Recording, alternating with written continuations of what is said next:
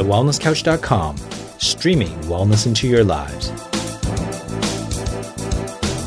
Welcome to This Week in Wellness with Brett Hill. Real news, real health, real quick. Hi, I'm Brett Hill.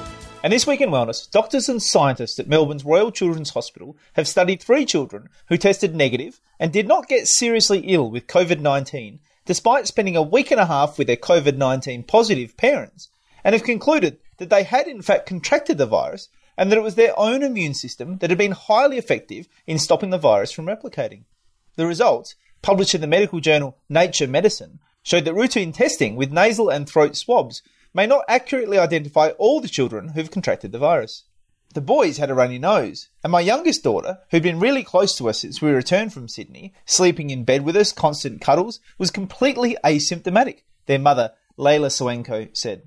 The hospital was so surprised by the results it retested the children twice and sent the result to 2 different labs to double-check the negative result. When studied, despite the negative result, the children were shown to have COVID-19 antibodies similar to their parents.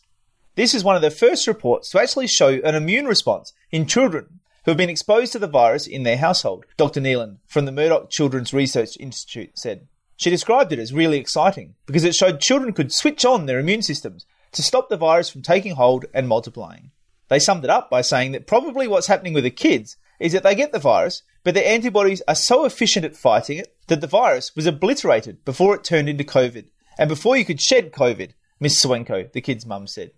You could just see the look on the faces of the doctors. They were completely astounded, she went on to say. Researchers are now calling for larger studies to further investigate the significance of these findings. And as always, the links are in the show notes. Now, my opinion on this is that, of course, it's very important to remember that this is only 3 children. You know, there are always outliers in medicine. There are always outliers in just about any situation you can find. So, you know, sometimes you need to sort of ignore the top 1% and the bottom 1% because they can just be results that are just different to everybody else around there. So definitely more research is needed to be done to draw definitive conclusions about this one, but it is really exciting because it shows the power of the human immune system. It shows that these children were able to contract the virus, develop antibodies to the virus without developing symptoms, without being at risk of passing it on to others, and without even actually showing up as positive in the nasal testing, which is astounding. So this raises some really, really big and really important questions. It raises questions about the true number of people who've contracted COVID-19. If we're now saying that some people who contracted, in this case kids, but it may well be that there are adults out there with wonderful immune systems as well who are able to similarly fight off the virus. We just don't know that yet. And so we need to find out. We need to find out what is the true number of people who have contracted COVID-19, if that is the case. Even if it's not the case that adults' fantastic immune systems can protect them, how many other kids' immune systems have protected them so that they haven't actually shown up as a positive COVID-19 case, despite the fact that they've contracted the virus and developed antibodies to it? Because this has huge implications for what is the true death rate of the virus. If, in fact, a much larger percentage of the population have contracted this virus, have fought it off successfully, then that really changes the death rate, which changes the whole conversation around coronavirus. You know, it may lead to some interesting questions about the immunocompromised state of our population. You know, why is it that these children were able to fight it off? And why perhaps is it that others in our society, particularly adults, particularly the elderly, particularly those with chronic diseases, are less able to fight it off? You know, is it to do with the virus, or is it to do with the immunocompromised state of our population as a result of these chronic lifestyle-related diseases? You know, is it the fact that we have just led ourselves down the garden path in terms of our lifestyle, in terms of creating the astronomical rates of chronic lifestyle-related disease that we have in our society? Is that a contributor to the reason why these kids are able to fight off coronavirus and others, adults, particularly elderly in particular, are not? I'm not saying it is. I'm just saying these are questions we really need to consider, and that it would be wonderful to see more research going into.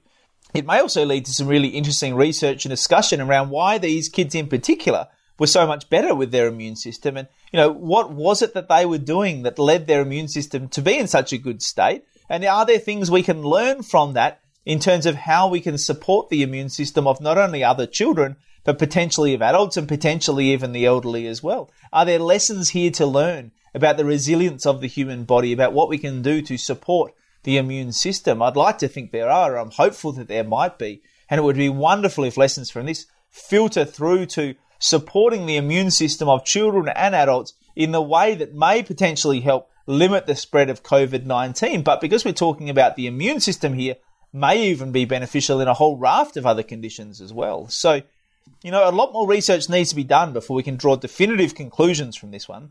But in the meantime, I think it'll be a really wise idea to make sure you're looking after your body physically, chemically, and emotionally to give your immune system the best chance to perform at its absolute best. You've been listening to This Week in Wellness with Brett Hill. To continue the conversation, find us on Facebook at facebook.com/This Week in Wellness. If you like this episode, please leave us a review on iTunes. And for more information about this and other projects from me, head to drbretthill.com. This podcast is brought to you by Exercising Resilience. Would you like to be personally mentored by me to help you transform your feelings of fear, anxiousness, and hopelessness into feelings of strength and resilience? Would you like to feel more resilient physically, mentally, and financially? I've created a group mentoring program called Exercising Resilience. And right now, you can sign up for a free 30-day trial. That's 30 days of free daily access to me in a private group, 2 free group mentoring calls, a 21-day resilience challenge, and access to a highly motivated tribe of people to support you along your way. Just head to exercisingresilience.com or click on the link in the show notes to get your free, no-obligation month of resilience mentoring. That's exercisingresilience.com.